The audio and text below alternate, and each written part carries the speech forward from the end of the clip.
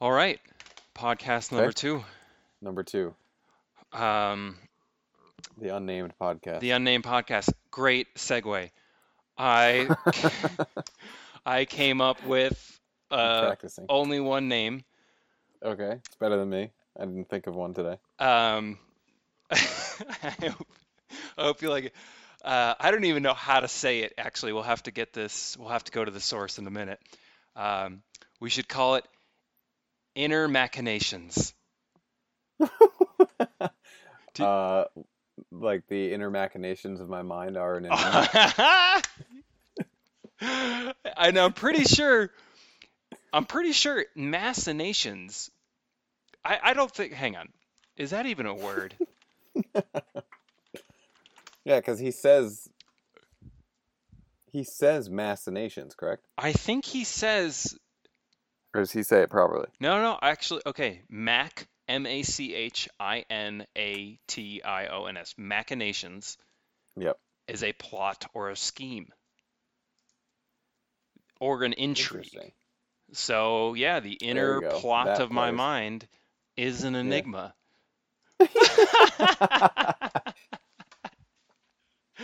I love it. Oh my God. So that's the only name I came up with. Peaked early, but Well, I mean, that's pretty damn good. I would say let's table that. wait till we have exactly. Yeah, let's table it. okay. Let's table that. Let's see how it sits. My only worry with that name is it doesn't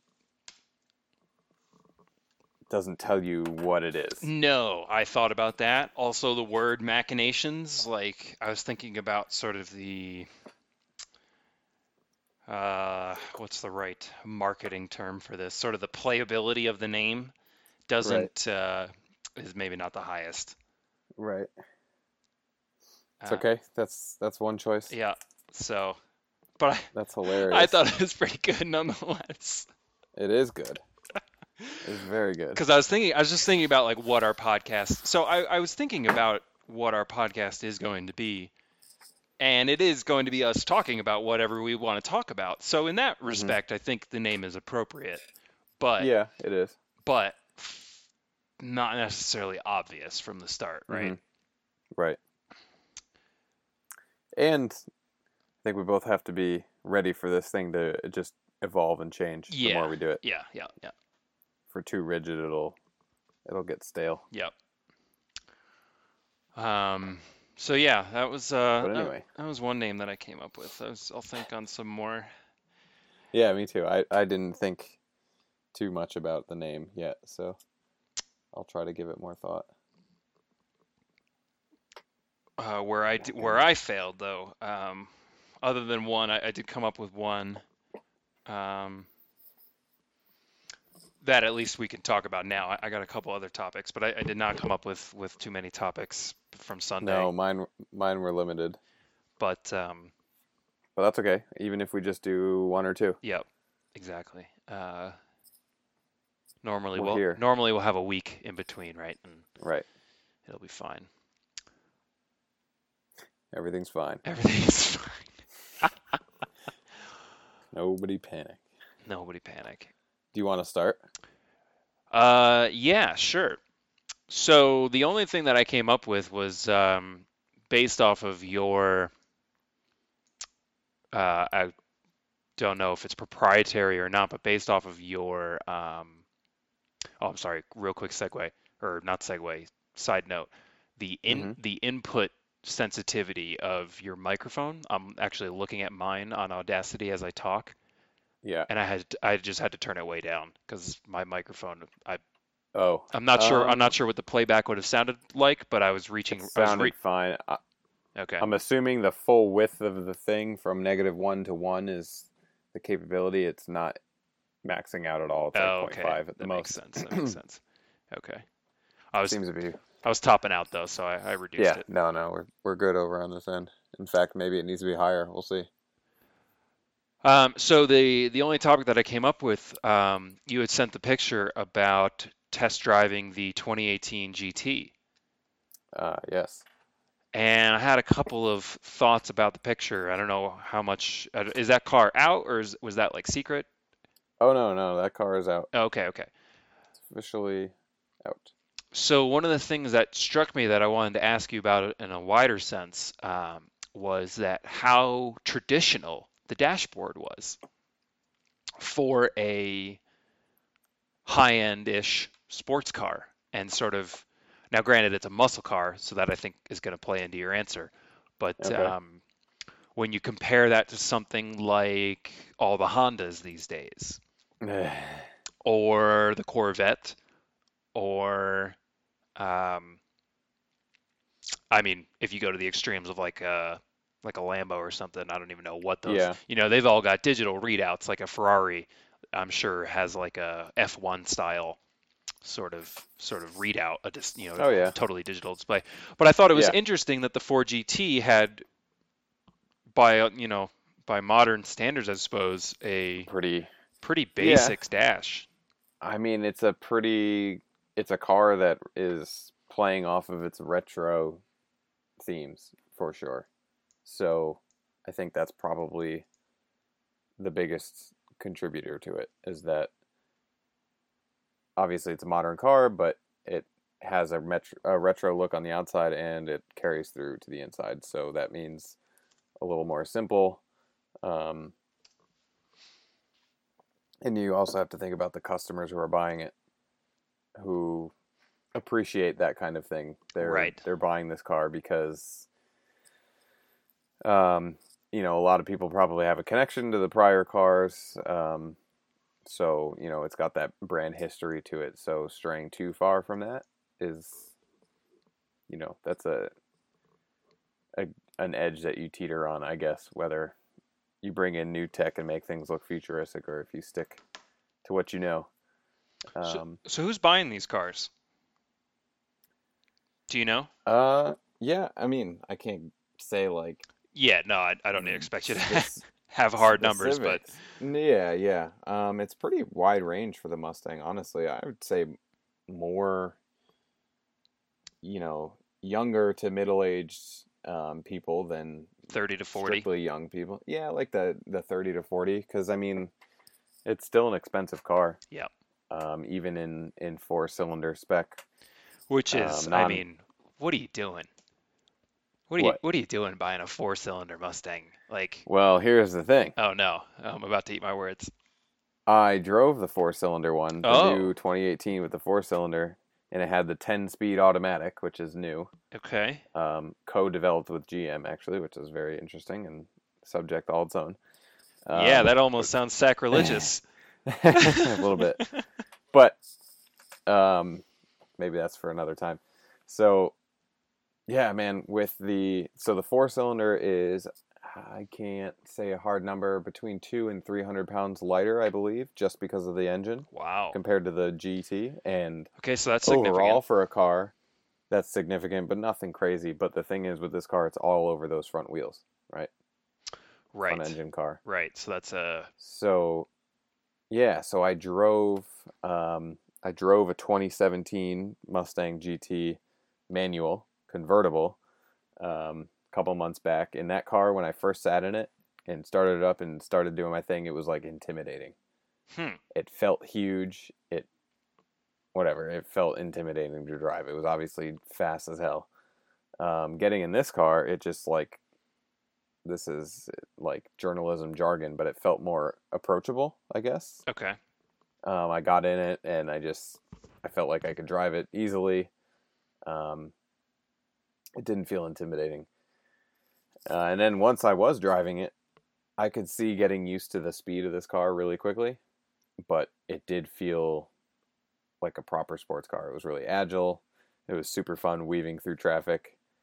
Um, and overall, I don't know. So is part of the 10-speed automatics sort of purpose to give you so much gearing that you sort of kind of hide the fact that you have a four-cylinder. Well, you can get the 10 speed in the V8 too, if you opt Right, for an but automatic. specifically for the four-cylinder, having Yeah, more gears and therefore a couple, if definitely better. for the layman, You, you kind of have a couple first, second gears, the low gears, right. where you could really punch it now. Yeah, you can lower the, um, or increase, I guess, the proper term, the ratio of those lower gears, and you can also do the opposite on the top end. So you can get more acceleration. You can also increase the top end of those top gears so that you can drop the RPMs lower, get better gas mileage, the whole thing. Right, Keep the engine in its optimum range. right, much easier. So yeah, Makes the 10 sense. speed is just it was really nice. It shifted smooth. Honestly, my only complaint about the car, the four cylinder specifically, is that they pump in fake V8 engine sounds. Jesus, So that's when you're in the car and you have it in a sport mode or something, it sounds like a V8, and you're like, okay, this is interesting. You open the window and you hear whoosh. a completely different sound. Yeah. Whoosh, and turbo sounds. Just give me the turbo sounds. Don't try to hide what it is. Um, that's super depressing. Not super And depressing. It's a little well, dramatic, but it just I they're by no means the only ones who do it. no, and correct me if I'm wrong, BMW was first on the Oh scene yeah. with this, right? Um, at least one of the first, yeah, for sure. Or maybe really solidified its use, maybe is a better way to Right. put it. Yeah. Yeah, no, they're certainly not the only ones doing it. I'm sure you're probably the same way. It just don't. Uh, what's the point? I guess really. Yeah. I It's a guess little that silly. it is. It just feels fake, and it is fake. Mm-hmm. It Uh, is fake. and and I suppose there are 45-year-old dudes or whatever that I don't know. I just I would be interested to meet the guy who's like, yeah, pump in the V8 sounds. Right. I want to Like meet I'm very okay with that. I want to meet that guy and ask Right. and ask him what his reasonings are. Because if you're buying this car, most of the people going into it have some concept of What they're doing. a V8 engine versus a four-cylinder engine. Whether they understand it in depth or not, whatever, it doesn't matter. They understand probably, what they're getting themselves into. So when they hear that sound, they have to know it's fake. At least the majority of the people buying this car. So Yeah. it would be interesting to get people's opinion on that. Boy, they are winning the battle of attractive rear ends. My goodness, that's good looking. Those lights are real It's a cool. beautiful car. It Uh, really has grown on me. The front end's quite a bit different, but um, Man, yeah, you compare this thing to the what was that? The 2010? Is that when they started? No. 2010. What this? When did the Mustang make its reappearance? 2008? Well, the Mustang never went away like the Camaro. Oh, it didn't actually fully go away. No, but Okay, the 2005 Mustang is the first year of what I'm thinking of. of probably what you're thinking about, where it came back with that retro look. Yep, that is what I'm looking at. And I'm looking at the 2005 right now, and man, it's still good looking. It is. It's aged well, It has aged really especially well. if you look at a what would the year be? Maybe a Oh, I know what you're talking about. 2014 Boss 302 Where they got real Mustang. curvy with it, right? Well, just look up 2014 Boss 302. It's a quite a good looking version of Oh yeah. the. Some of the paint jobs get a little interesting, but Yeah, I'm looking at it right now. Not bad. yeah. So good looking car. I would say going back to the new one, the four cylinders biggest issue, other than the sound thing, its actual issue is that the V8 car exists. Because I Right. feel like if I were to drive the two back to back, excuse me, There I'd be wouldn't. like, yeah, I have to have the V8. Yeah, It's there'd be no fast. It sounds contest. crazy. Yeah.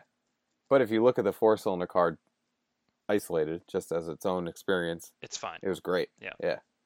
It was a lot of fun. Can you pinpoint the factor that made the one more intimidating, or maybe the one less intimidating? So what about the 2017 was intimidating? Um, Well, I mean, definitely. First of all, there's some sort of bias going into it. When I hopped in, this was my boss's car, the Ah, GT, yes. the 2017.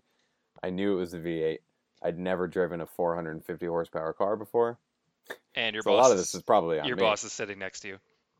No, she wasn't with me. Oh, okay. Oh, No, that's easier.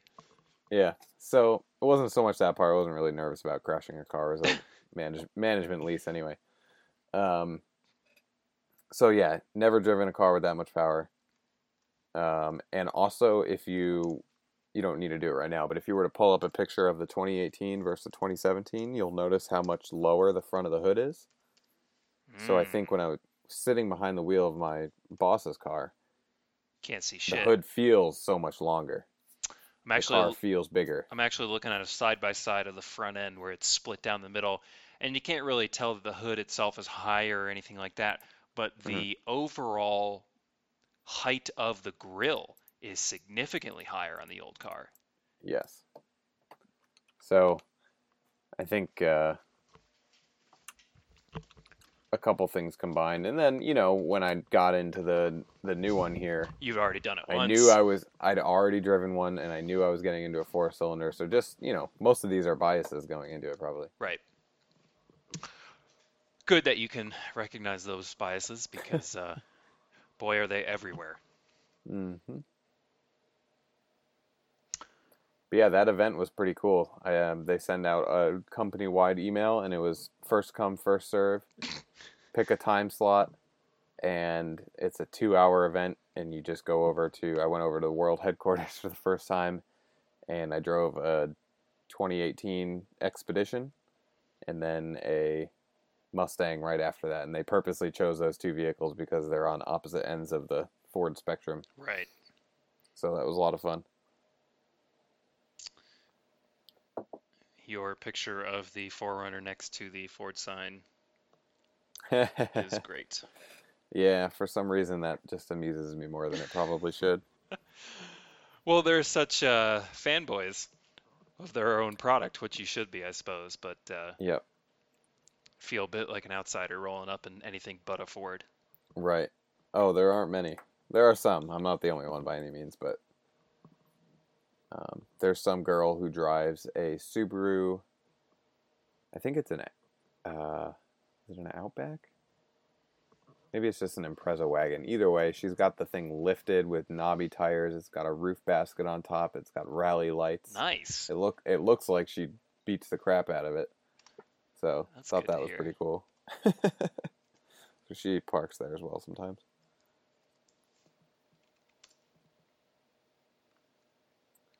Um, so my topic is not at all a smooth transition, That's but okay. since I only have one, we're going to talk about it anyway. Um, I was reading a news article today, and I forget exactly the title of the article, but really I stopped at this one point. The whole thing was talking about global food production. Okay. Okay, and then it gave a couple of stats, and this is where I stopped and decided this is what I was going to talk about. Um, 1/3 of all food grown globally is thrown away. That's fact number one. Another third feeds animals only, which, doing that crazy math, a third is directly fed to humans. Um, and then you got to consider that some of this third that's feeding animals, those animals will go on to become Food for human us. food. So we'll say maybe a half, you know, is towards is human consumption, but the main one that really caught me was the third that we throw away. And it's absurd when you look at what is thrown away by as a result, actually, of company policy, and is Yep. actually a result of like their fear of liability. Yeah. So, Yeah, absolutely, you're so right. Starbucks or whoever, the donut shop, they throw out all those donuts at the end of the fucking night because Hmm. should they give them to a homeless person and then that homeless person dies within some ambiguous amount of time, it somehow exists that That's their fault. that could at least be put at their feet. It's not even Right. that. That's a pretty extreme example. A homeless person dying. I shouldn't joke. But yeah, so Well, okay, let's say this. I get the donuts from Dunkin' Donuts at the end of the night. They're the mhm, donuts that didn't sell it. I get cancer that night, and then I sue Dunkin' Donuts for right, their donuts gave me cancer. That right. specific batch. I So mean, that's again another extreme example, but that had to, the reason companies have these policies is because somebody at some point tried to sue them for something like what I just outlined. right. And And they could probably have some sort of liability, waiver. if they decided to give that away, but that's more difficult. It's easier to just throw it away, probably. It's cheaper apparently. I don't know. It must be cost driven or something. But Right. yeah, it's crazy to me. And that one third, I mean, that's Isn't that mind-boggling? Just think about that. I don't I can't believe it's that high. Like even Yeah. with all the food that I know gets thrown out So like right that now. was right, and that was the one source I looked at, and I checked a second source to see if it was true, and the second source said 30 to 40%. So it's somewhat a third might even be on the low end. Um, but going back to your point there, it also lies in the hands of the people buying the food. At least in this country, you're obsessed with, not you specifically, but in general, people value the freshness and the presentation of the food. If they see some spots on a banana, well, I'm not going to buy that banana. It's gross. Yep. Yep. So nobody buys the banana. It gets thrown away, whether it was good or not. The sort of I don't know what you call this, the section of the meat counter where meat that's close to its sell by date goes. You know what I'm talking about? Yeah, like where they put it on sale. Yeah. Yeah. Like I look at that thing every time. Well, sure, why not? Dude, I Most mean, of the time I don't buy meat and then go put it in my refrigerator no, for I'm looking 5 to days. cook it right then and there. I go home and I make it. So the other day, I got like a beautiful New York strip steak for like $5. Right.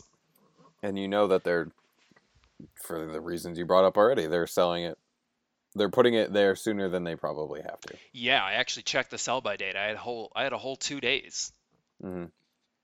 Right. Um, And that sell by date already has a safety factor built into yes, it. it does. Yes, it does. So it's kind of a no-brainer. Yeah, man, that's so. There's so many things that Yeah. when you read about them, you feel shame So really for all of humanity, and that's up there, thrown in do you third. want to take it to the next level No. and feel even worse about it? I'm ready. Okay. So let's see. How do I want to phrase this? So the throwing out the food. So 95 to 150 kilograms per year per capita Okay. is thrown out per capita Yep. in in Europe and North America. So 95 to 115 kilograms per year per person. That's more than most people's body weights. Oh, for sure. Let's see. That's It's like 280 pounds or so something. yeah, 95 is 210 pounds. Okay. So and the other aspect to this is that the number for sub-Saharan Africa and South/Southeast Asia is 6 to 11 kilograms. Oh man. So we Whereas, suck. so we're throwing out all of these things basically out of, frivolous desires. Whereas I looked into why South and, Asia and Africa are having these troubles, and it's mainly just the inability to farm 100% effectively. Right. They're losing product because of improper farming, or, they don't have the proper way to do it. Whatever. They literally do not have the luxury to look at a piece of Right. meat and go, Right. "Oh, the red color that was artificially added is fading, therefore Right. I don't want it." They're not throwing out things for that reason. Nope. We are. And, I'm sure some of it is coming from just things happen when farming, sure, Yeah, but yeah, yeah. the majority of You that, get a bad crop or something, legit yeah, reasons you can't sell. But right. oh man, Yeah, so I thought that was pretty intense. man, and that's just I'm just thinking I'm expanding on what that means just to the greater, you've got all these population concerns with how much the planet can hold, and Right. I just I saw a figure that it's projected that there will be another 2 billion people by 2050, I think, good God. which That doesn't actually seem almost seems a little safe. low. Um, Yeah, I'm not sure how we sustain that, but and it's just that mind blowing that s- what how do I put this? Like the absurdities that exist in day-to-day life. Like this is again, I'm making extreme jumps here and extreme connections, but throwing those donuts out, like you might as well be doing that in front of a starving kid. yeah, You might as well be throwing that food out while staring a kid in the face and be like, "Nope, can't have any of this." You know, it's granted, let's be real, starving kids probably shouldn't be eating donuts. no, but would they take a donut over nothing? You're damn right they're gonna.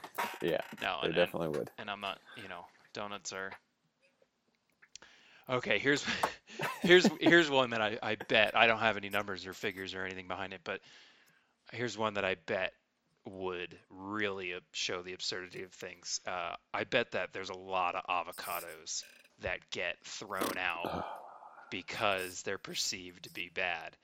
And Just produce in general. avocados specifically have sort of developed this sort of uh, not the avocados themselves, but the people who buy them. I suppose there's a stereotype that they're pretentious, they're white, they're rich, Yeah, they're whatever, they're young. it's a cult following. Right, right.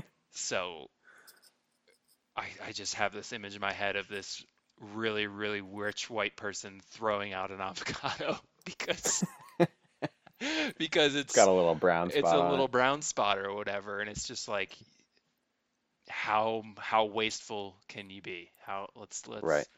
let's find the end game. Um, Man, yeah, so there was another stat in the article, um, and it kind of plays to your comment on population. Um, I guess farming worldwide contributes 25% to greenhouse gases, do they split which that I did not know. into livestock versus Um, I think so, but not well. I didn't write that information down. I checked a couple different articles, but I didn't get that far. gotcha? I just have that one stat, but um, Because there's that says food production. So yeah, I do know that cows specifically even yep, contribute a an absurd ridiculous, amount. a Yeah. comical amount. It seems. Yep. It's actually why I don't really go for beef when I shop. Yeah, no, and I do the same, and there's a whole group of people that, choose. There's a whole group of people that aren't going to stop eating meat or whatever because that's That's unhealthy. that's unhealthy. But um, just go to pork or chicken. Yes, Hmm.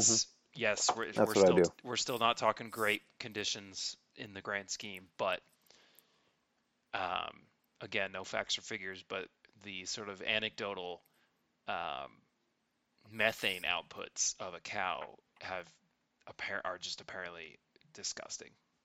Yeah, and I don't know if beef is the most popular meat choice, at least in this country. I'm not really sure. It certainly is. I believe I would venture to say it is in this country. Yeah, it's I know, definitely not pork. no, it's not. Pork, although the rest of the world, like Asian countries and whatnot, Hmm. pork is at the top by far. Yeah, it's actually pretty difficult to find quality pork, or at least it can be. Especially here. Yeah. Um, yeah, so 25%. I thought that was pretty interesting. And so I tried to find because it also mentioned that half of vegetated land, I guess that's half of land that has any type of vegetation on it, as opposed to just desert, or not really sure exactly where that figure comes from. But anyway, that led me into just looking at and wondering about the effects of climate change in the future on our ability to even farm in the first place. We said it last Um, week. Lab grown meats, man. yeah, hell yeah, Please, please save I would us. go for that. Please save us. We needed to get that cost down. Oh man, it's so crazy. It would solve a lot of problems, actually. It would go so far to do It's a got lot to, of. it's going to create more problems somehow, but Yep, I'm sure it like. Oh, I don't know what it does, but yeah, it's gonna do something bad. But I'm gonna venture to guess now. right. I'll put it out there now that it's probably a net It'll be a gain. net positive, Yeah, yeah. yeah. So I'm interested. Oh, go Go, ahead. no, no, go ahead. I'm interested on your take on this. I couldn't come up with my own conclusion. I was trying to figure out whether we would end up with more farmable land or less farmable land due to climate change, because rising Mm, sea levels will destroy coastal areas which are farmed but in some areas. theoretically, Right. So those will go away. There's a pretty, I believe it's pretty well accepted that drought will increase overall. So that's going to hurt farming.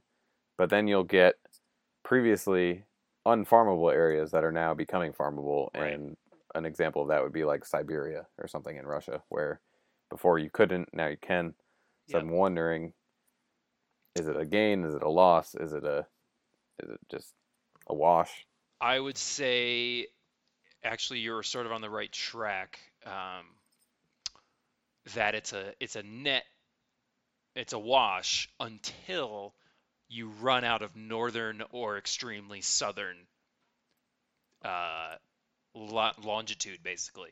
So as the things heat up and farming as a whole moves away from the equator, I would say Mm-hmm. it's relatively a wash until it gets so hot that you have nowhere north or south left to go. Right, right. So So that's, I mean, that's the under the ultimately, assumption that things will not stagnate and that it will continue to get worse and worse and worse. yeah, I don't know about that.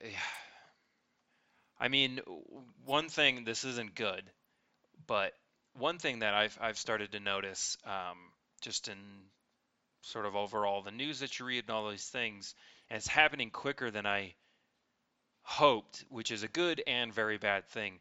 So basically, global warming is finally climate change is uh, is finally impacting businesses, and That's what it takes. that's what it takes. That was the only way we were ever going to get any sort of real change. Money talks, man. Money talks big time. So it's great that that's happening, but it's also terrible because that means global warming is happening at a rate Oh, it's real, man. not previously understood. And in that same vein, this conversation started making me think of the food. Those are good numbers in the sense of just how shocking those numbers are. Yeah. One thing I saw on Reddit not too long ago that I've re-pulled up here, and you can actually offer probably a little bit on this, the shipping industry, and just how much the shipping industry contributes to pollution. And one of the major Hmm. factors is the engines on these giant container ships are Old. absurdly inefficient, Oh, yeah. like disgustingly inefficient, and obviously, and part of that is old. Yeah. So I've got the Guardian up in front of me. One giant container ship can emit almost the same amount of, they say, cancer and asthma causing chemicals. I don't know where you get that from, but basically, let's dumb it down and say one giant container ship can emit the same amount of pollution as Hmm. 50 million cars. Whoa. So there are 330 Over million. what kind of, Oh, good, like, good there's catch. got to be There's got to be a time another frame. Good catch. something to that. I will peruse this as we go here, but just to Or is put it just at any given time? Like a ship cruising on the ocean is emitting the same amount as 50 cars driving in a line, to simplify it.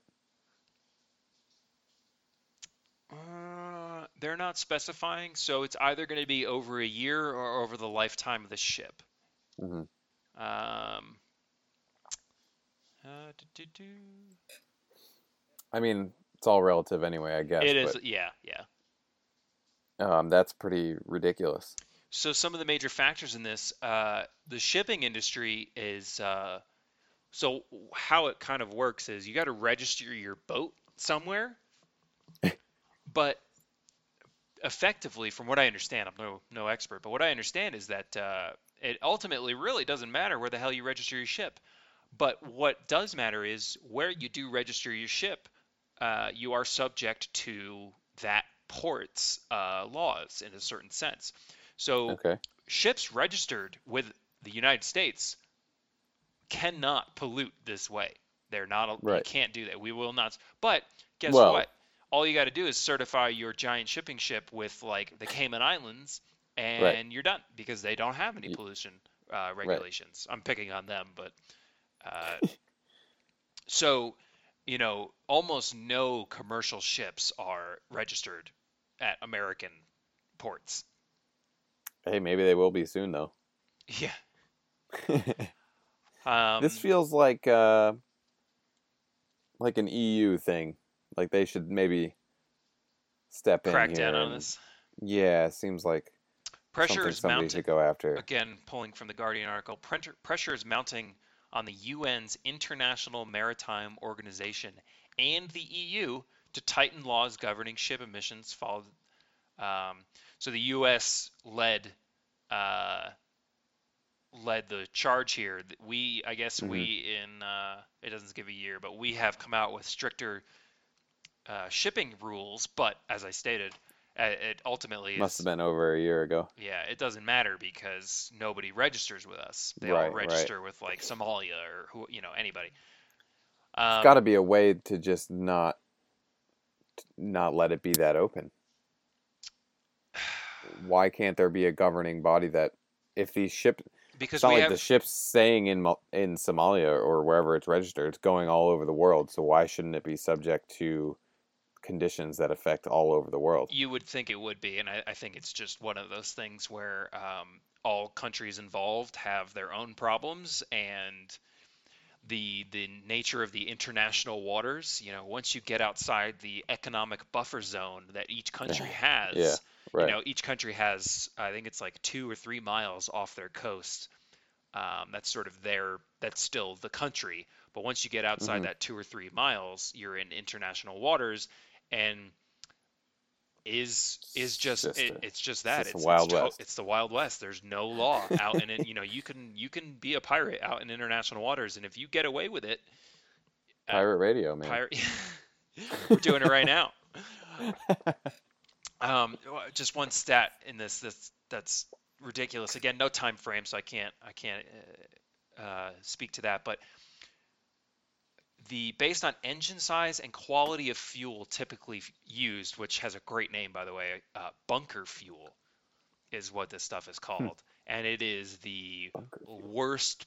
So in the gas refining process, you get different byproducts. That's where kerosene. So like when you're making gasoline, Yeah. you also are making kerosene, you're also making oil. All of those things are the byproduct of the same process.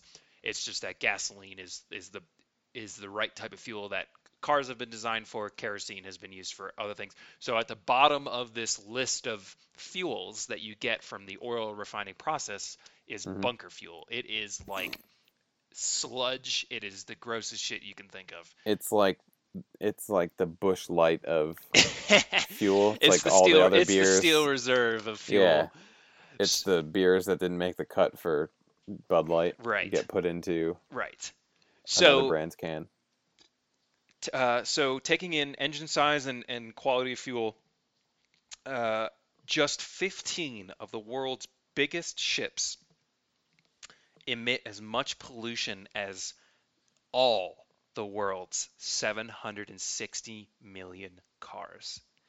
Whoa. 15 ships versus all the cars. Now, obviously, there's some margins in Damn. there, but 15. How many ships are there floating around? 16? No. More than that. Oh my God. Oh, I can't tell you this number. Oh, fuck. Dude, we're dead. We're all dead. 90,000. 90,000? 90,000. Why are we talking about hybrid cars and electric cars? Holy hell. What a waste of fucking time. Oh, here we go. Here's a time frame you were asking. Now granted, those 90 ships, the category they've put against that is ocean-going cargo ships. So certainly that is a big category, and there are going to be some modern ships in there that are much more efficient and all that. But I mean, hell, even if there's 30 of those, what are we doing? Seems like that's something we should go after. One large ship can generate 5,000 tons of sulfur oxide pollution in a year. Now, that's it doesn't mean a whole bunch to me, but yeah, what's their because I mean, cars are putting out all sorts of pollution if you want to categorize it that way, but at least as far as global climate change goes, greenhouse gases are what you really need to. Yep. If you want to isolate that problem. So actually, The Guardian has summed this up for us real nice. Again, this is The Guardian. I'm not fact checking necessarily, but the world's biggest container ships have 109,000 horsepower engines, which weigh just the engine 2,300 tons. Each ship doesn't even mean anything because it's such a large number. You can't think about what that is. Dude, 110,000 horsepower? Like, why are we using horses?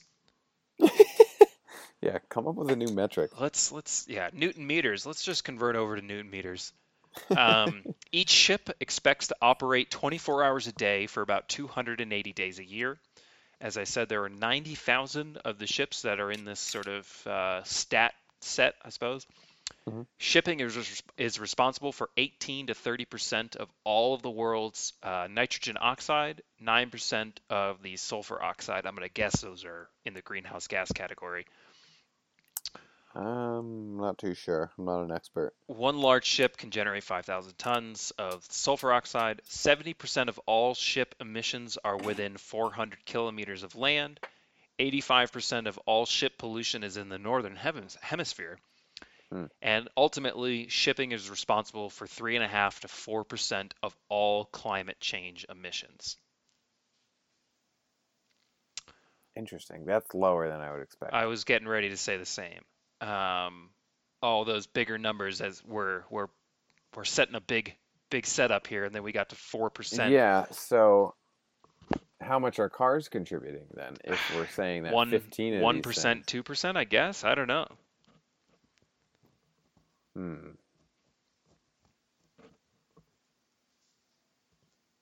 Seems suspect. I would like to delve more into this. Yeah, that. Yes. But man, that 15 ship thing though. That's a little mind-boggling. That hurts. That really hurts. Like. Yeah, regardless of whether we're talking strictly climate change or not. No. That's just silly. It's absurd. Yeah, I mean, to your point, what? We got to get Elon Musk on this. Gotta get the semi, the cars, the planes, yep, the boats. And he's already looking way ahead. He's already basically scrapped the Earth. He's looking to get us. Yeah, we got rockets. Yeah, we're going to Mars. We need to get out of here. Do you think he'll be the first person to? Part of me hopes that he's the first one to like strap in. Yeah, like I kind of have a feeling that one day we're gonna wake up and there's an Elon Musk tweet, and it's a picture of him like just from sitting space in his own rocket, and he's like, "This is it. I'm out. Good luck." That would be and he just takes off. That would be the dopest shit ever. Like, yep. I'm out. We don't know whether he makes it or not, but we got to assume he does. Yep. Oh man, 90,000 ships. So how do you fix that? At least to me, this would take a world effort. Everybody would have to be on board with this, basically. But Yeah, which honestly, almost defeats the purpose of what I'm about to say, I guess. But basically, you say, as a country, you say, look, if your ship doesn't meet these guidelines, because well, okay, let me back up. Right now, the problem is you can sign your ship up anywhere, and you can right. sign it That's up. definitely a problem. Right. So if you can't fix that problem, what you then do is say, okay, you can't come into the port of San Francisco with that ship. It's too shitty. Hmm. You can't. Hmm. We're not going to do business with you because your ship sucks. Right. So Get a better that's ship, motherfucker. right, right. Now that's tough because you're going to have to get like the U.S. and the EU to take the first step, right? Because if like Hmm. I don't know, if Portugal makes that threat, people are like, okay, we'll just go to Spain or whatever, right? You know, if one Hmm. small country or even just a couple small countries make that threat, ultimately they're just going to kill themselves. You need I you, mean, you need the yeah. you need the big players to also get in on that because well, Oh, I would like to see the need for shipping so much stuff just be reduced. that would help a lot too. Why are we shipping Legos?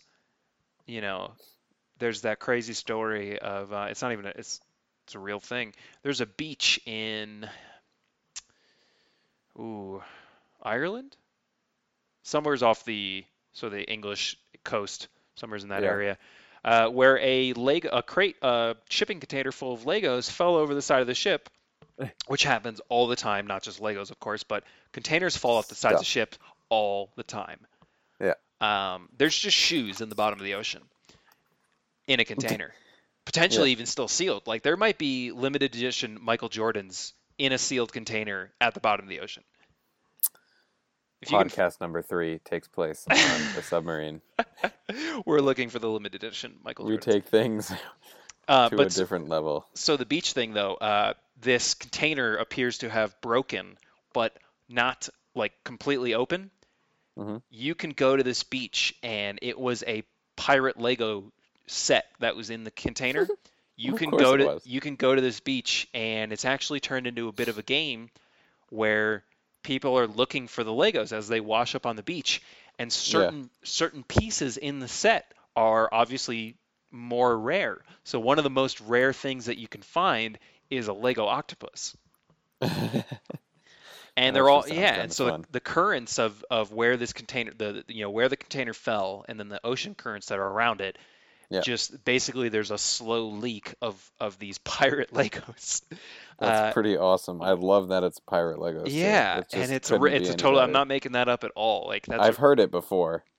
Um, and it's just Forgot the fantastic. details, but that is It's kind of crazy. yeah, and that's funny. That's funny in its isolated sort Right. of context. But then you think about, okay, well, how many other containers full of God knows what are just, Hmm. you know, Nuclear waste. yeah.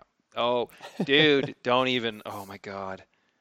There's a documentary about what Great Britain. Okay, so the English Channel, parts of it are not deep at all, Okay. like meters deep, 2, 3, 5 meters deep. Yep. There are, I mean, the English Channel is, and it's marked like, I don't know if it's public information, but the Army knows about it, obviously. There are nuclear waste barrels in the English Channel, sometimes as little as 2 meters from the surface. Really? Yep. And they have been struck by boats before and No opened. way. Yep. Yep. You can Google. Yeah. Yeah. Yeah. And in America, when we were developing the atomic bombs, we would build these large pits, fill them with water, and put nuclear waste barrels into them.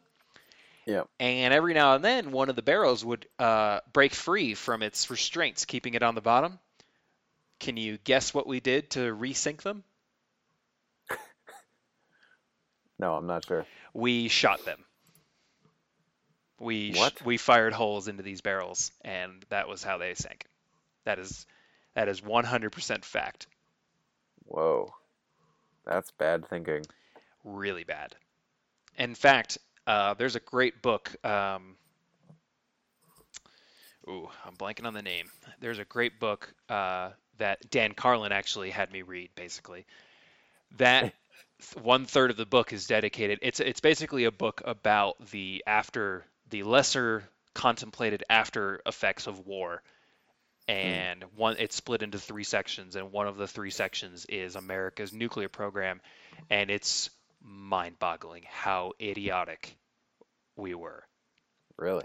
It's like it's the inner machinations of their minds were complete enigmas. Um, Maybe not even present. Probably not. The one of the other third, this is a great story as well. One of the other sections of the book. So I don't know percentage wise or whatever, but a healthy portion of France is just completely inhabitable because of the amount of artillery rounds fired in World War One. The amount of unexploded ordnance that's just in the Black Forest is, I mean, you can't go there. You'll blow up. You will if you try to go through a walk. If you go for a walk through one of these forests, the Yeah. chances of you exploding are like over 50%. That's really fucked up. So what they do is there's a whole unit of the French army that when these munitions are found, they go and collect them. They Hmm. bring them to this peninsula on the French coast, and they wait for the tide to go out. They build a big pile of these munitions. They Hmm. wait for the tide to come in, and they blow them up. Huh. Pretty elegant, actually, that part. Why do they wait for the tide? Just so that it Just sucks to, all the waste away? yeah, just so that you have sort of like a shield over the explosion, Hmm. rather Hmm. than just setting off, because they explode every day. They have enough munitions that they have an explosion twice a day, actually. Sorry, because the tide comes in and out twice. Really? Yep. So they have enough munitions. I mean, there's a stockpile. Yeah. There are stored unexploded munitions in that are waiting to be exploded, that are being replaced as, quicker than they can blow them up. Right, right. Jeez. Unbelievable. I'm looking at a picture of the barrel under the English Channel. Oh, perfect. Yeah. Yeah. Just, it says an intact barrel of radioactive waste found just kilometers off the French coast. Yep. Um, so that one's not meters, but still. Well, it's kilometers off of the coast, but what I was saying is Oh, true. You're saying depth. I'm saying exactly depth. Yep. Yeah, Oh, this book. Where did this book go? No, no, no, no. Did I delete it from my? I did. I was hoping to get the name of the book, but from my Amazon wish list because it was still on ah, there. But you'll have to report back to our listeners next yeah, week. I will. I will. I'll get you that book because it's a short read. It's a great read, and it's yeah, it's. I'm trying to remember what the third sec. Oh, the third section. I won't spoil too much, but the third section is about the bone fields of Russia. Whoa, that sounds Basically, crazy. basically there are areas of Russia where entire German armies were wiped out, Oh God. and if you try to walk across these fields, well, I'll stop there. You It's won't blow up, but you might find something else. Yep, and the scale of it is what's just heartbreaking, Sounds really. sounds pretty disturbing. Yeah. So yeah, I hope you all were down for a pretty depressing podcast, but Say we definitely took it from for Ford GT. GTs all the way to bone fields. Maybe we should try to have some rhyme or reason to our topics. But Yeah. here's the thing, though. As depressing as this conversation is, not enough people are having it because it's depressing. Right. It's not fun to talk about, It's is not, it? no, it's not fun to talk about at all. I'm pissed off. I want to do this ship thing. I keep coming back to this 15. If that number is even, let's put it this way, if that number is even remotely correct, Hmm. that 15 of these ships can account for all of the world's cars. Think about how many cars are in India and all the little scooters and shit. I wonder if scooters are in that number, but it doesn't matter. Yeah. It's just, my God, Yeah. It's hard to wrap your head around. Impossible, really. it's impossible.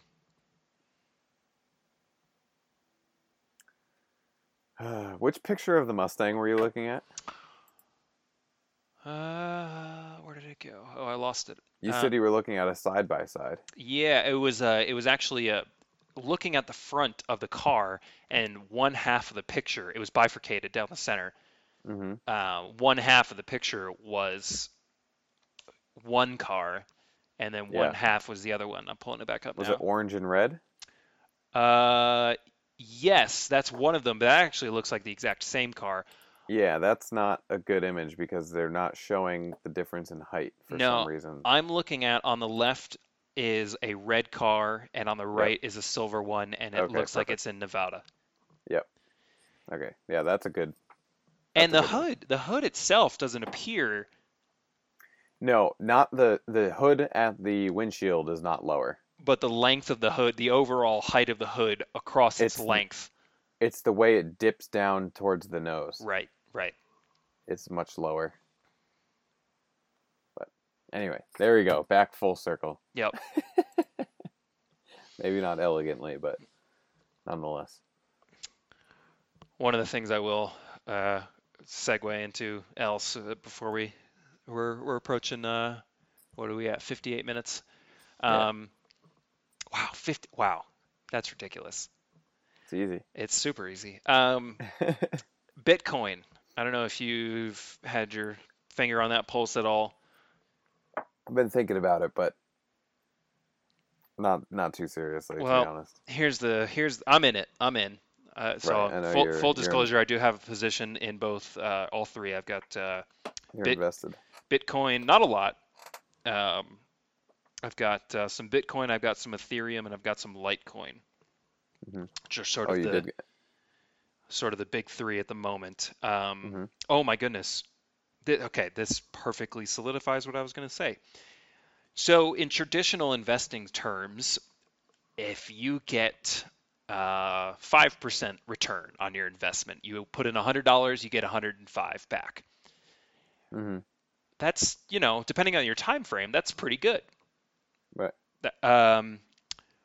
Bitcoin just today has generated 21% return. Whoa. Just today. To put that in perspective, What's the likelihood of that sticking? well, I would have said a month ago, none at all. Yeah. Uh, okay, the euro, this is absurd. Bitcoin is breaking all. This is, and I'll get to this more in a second, but I have a position, but I fully expect my position to be completely wiped out because it's not sustainable. Uh, so year over year, the price of Bitcoin 1 year ago, the price of one Bitcoin was Hmm. $764. Hmm. As of right now, that is now $14,390. Whoa. That is Seriously? that is a 17 that is an 1800% return year over year. Whoa. That's That doesn't make it doesn't. How does this even make sense? Well, one way it can make sense is that sort of we're trying traditional investing logic would tell you that we're trying to find the real value of a Bitcoin, right? Hmm. Hmm. And it's just that we're finding that real value way faster than ever before, and that would make a lot of sense because Bitcoin is the first sort of this is not the right term, but internet-based currency Yeah. in a sense, right? So Hmm. naturally, the speed of things can happen a lot faster, and Sure. it's completely unregulated, so that helps a lot too with the speed. Hmm. But it's so absurd that I just don't. So what I was originally going to start with before this number in front of me, 14,390. So Bitcoin in 2011 was like $1 a coin. And then it made it to $20, and then it made it to $200. $200, I remember, it was a huge deal. $200 a coin was crazy. People couldn't believe it. Yeah. But basically, the lengths of time it's taken to get to these sort of artificial thresholds, which have now basically become every major $1,000 mark, 12,000, 13,000. The amount of time that it's taken to breach those thresholds has actually exponentially shortened. We went Hmm. from the amount of time it took to go from 0 to 5,000 was so long.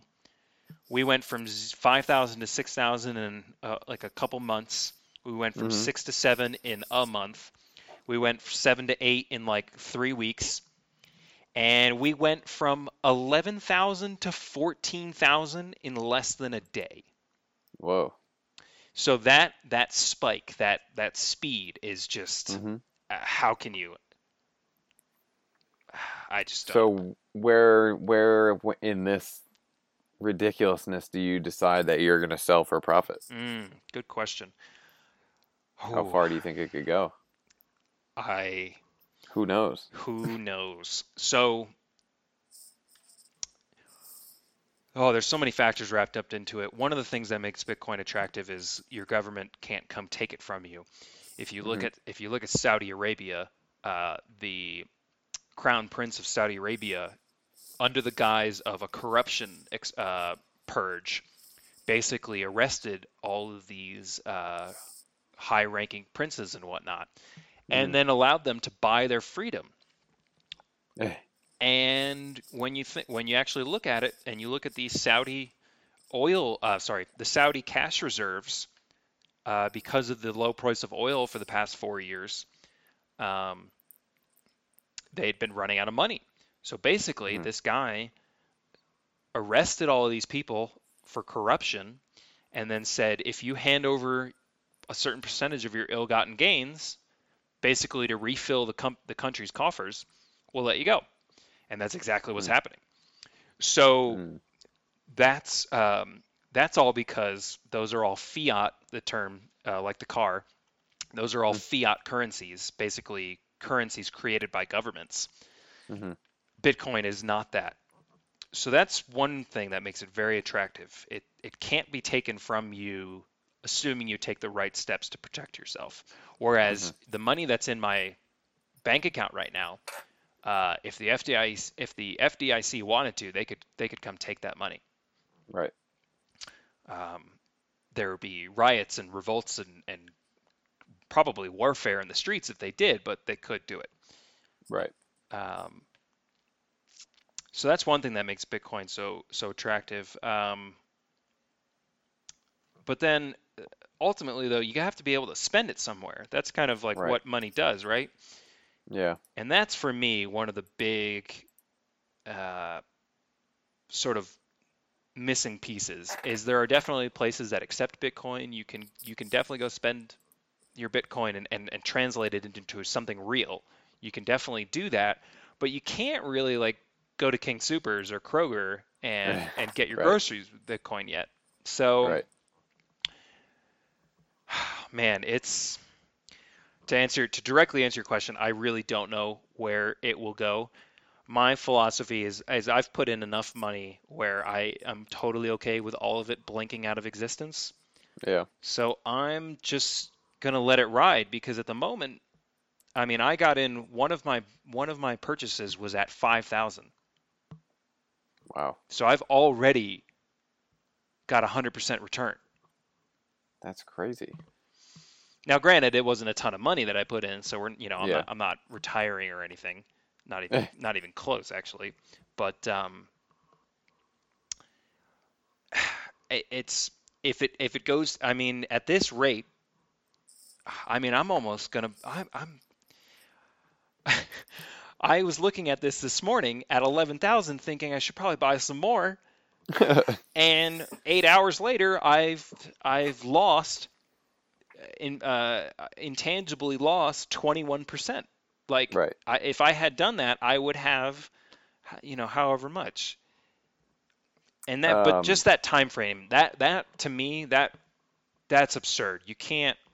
People can't react that quickly. If you have your money in something that's that volatile, you go to, let's put this in, basically what these numbers are showing is that by the time you leave the grocery store and have picked out all of your groceries and you're ready to check out, depending on which way the market swung, you either can't pay for those groceries or you can buy the whole store. Right. So that's not sustainable. Like that type of volatility, that can't happen in a currency that actually has real use. The dollar doesn't fluctuate like that. So Now ultimately, you can purchase fractions of a coin. yes, I can tell you exactly how much. Well, yeah, I own 2% of a Bitcoin, Okay. 0.02. However, I'm rolling in Litecoin.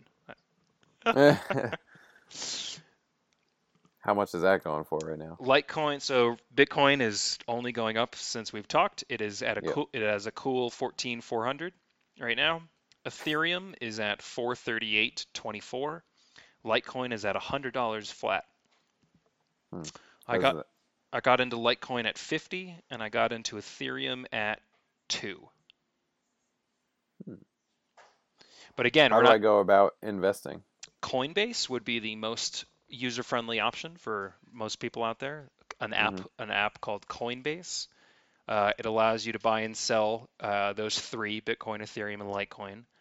Okay. The buying part's super easy. It's actually It's an done. app on my phone. Yep, it's actually done through your credit card. Um, so I can verify that the buying process is super easy and is safe, I suppose, Hmm. and is real, I guess. Because that was one of the things I knew about Bitcoin back in 2011. But one of the things about Bitcoin way back then was like you didn't even like know like was it legal, like, Right. and it was Right. very Wild Westy. Anyway, Still this feels that way for me. it is still that way very much. A lot of the demand, a lot of the drive, something's going on in South Korea. A lot of the IP addresses that are associated with the purchases of Bitcoin are coming out of South Korea, Hmm. so they're driving up the demand right now. But the selling process, you have to submit your license, and basically they have to sort of go through some extra steps to verify who you are. Um, So but who's regulating this at all? nobody. So who's checking then when I'm buying and selling? Technically, nobody. Um, I did look into it. Should you make a sale and you make a profit, Coinbase does issue you a 1099, which is Hmm. the traditional way you report capital gains. Yeah. Right. So Coinbase is compliant, even though they technically don't have to be. I don't think, at least. Uh, Coinbase is compliant with U.S. tax code. Interesting. So if Okay. I sold, so that position that I had at 5,000, which is now worth 2 times that, no, sorry, 3 times that. Um, if I sold and took that profit, I would have to pay capital gains tax. Hmm. But it's and that's relatively new too. There wasn't even that was not the case even in 2012. But here's the thing about these one just I suppose one aspect of these currencies that make them kind of dangerous. Coinbase is an exchange, they call it, like the New York Stock Exchange, or Okay. you can think of it just like any, the CBOE, the Chicago Board of Options Exchange, whatever. So there's another exchange called Mt. Gox, mt.gox, Okay. and they were the primary exchange for sort of the 2011 2012 timeframe. Is where Hmm. most coin transactions were happening. Okay. Well, the basically the FBI came through, and when they did their big Silk Road bust, uh, the way the coins are stored, I won't go into it, but basically they're stored in wallets, which are just digital addresses, basically. Hmm. and the FBI came through and stole everybody's Bitcoins. Really? So if you had Bitcoins in a wallet that was held at Mt. Gox, Mm-hmm. it's gone. How are they able to do that? The Silk Road. Just Well, so the FBI, and I should full disclosure, you can't prove that it was the FBI who did this, but a lot of factors line up to make it the case. But what is fact is that they busted the guy that ran the Silk Road, which was sort of a dark web marketplace where you could buy theoretically anything. mm-hmm. And the main form of transaction, the main currency was Bitcoin. So the FBI busted the Silk Road and took those Bitcoins uh, under the guise of sort of I don't even know which law, I suppose, but like trafficking or whatever. Yeah, right. I understand. And I'm actually going to fact check myself right now because I'm wondering if I'm combining two stories. I'm wondering if Mt. Gox actually got hacked rather than. Oh. So let me back up. So the what is for sure, the FBI busted the Silk Road guy, and he had a lot of Bitcoins, and they definitely took his Bitcoins, definitely. Okay. But let me fact check myself right here. So Mt. Gox was handling 70% of all Bitcoin transactions. In February 2014, they suspended trading, closed this website, and filed for bankruptcy protection. Mt. Gox announced that approximately 850,000 Bitcoins belonging to customers were missing and likely stolen, an amount valued at the time $450 million. Now, I don't know what price they're using, but I can tell you right now that that was probably $200 a Bitcoin, let's say. Right. Okay. Whereas we're at 14,000 a Bitcoin now. So do they technically own that, or did it just theoretically disappear? They were stolen. They're not gone. Somebody has them. Right. Yep. Man, that's crazy. So that really put a bad taste in a lot of people's mouths because, it just naturally it was stolen. Yep. I'm reading a little bit more on the Wikipedia page.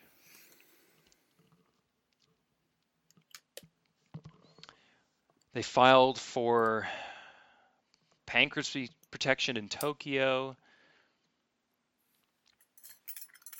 Mm-hmm.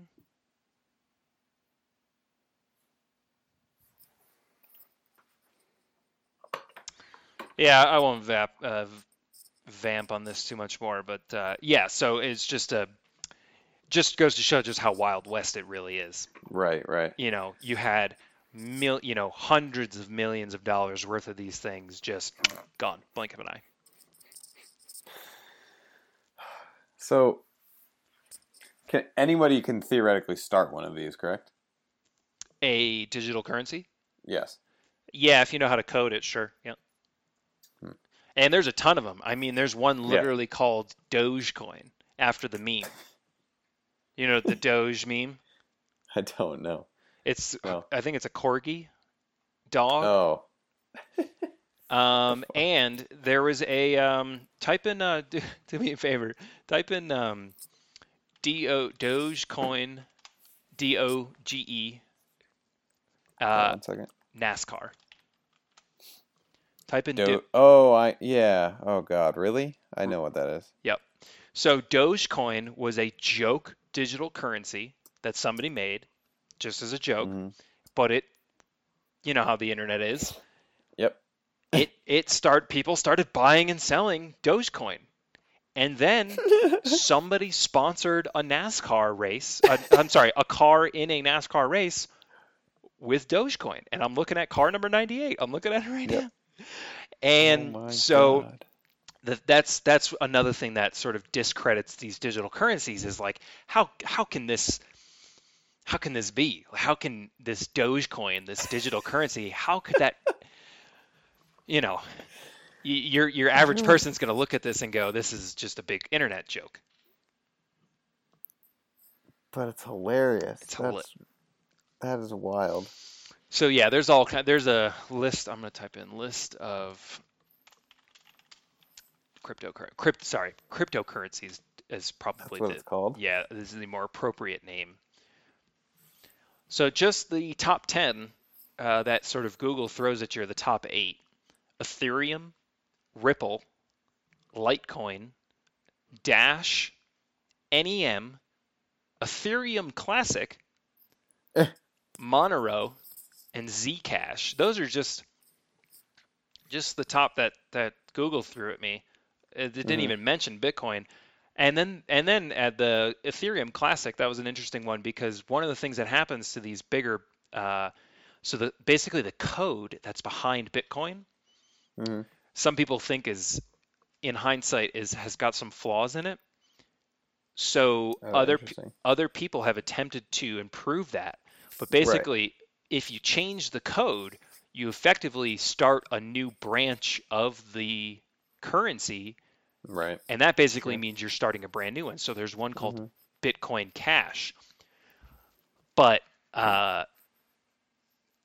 if they're not accepted in the same way that Bitcoin is, then they won't gain any value. Right. Right. So yeah, it's all over the Interesting. place. It is a mess. I'm gonna read into this more, and we can come back to it Okay. because I really don't know much.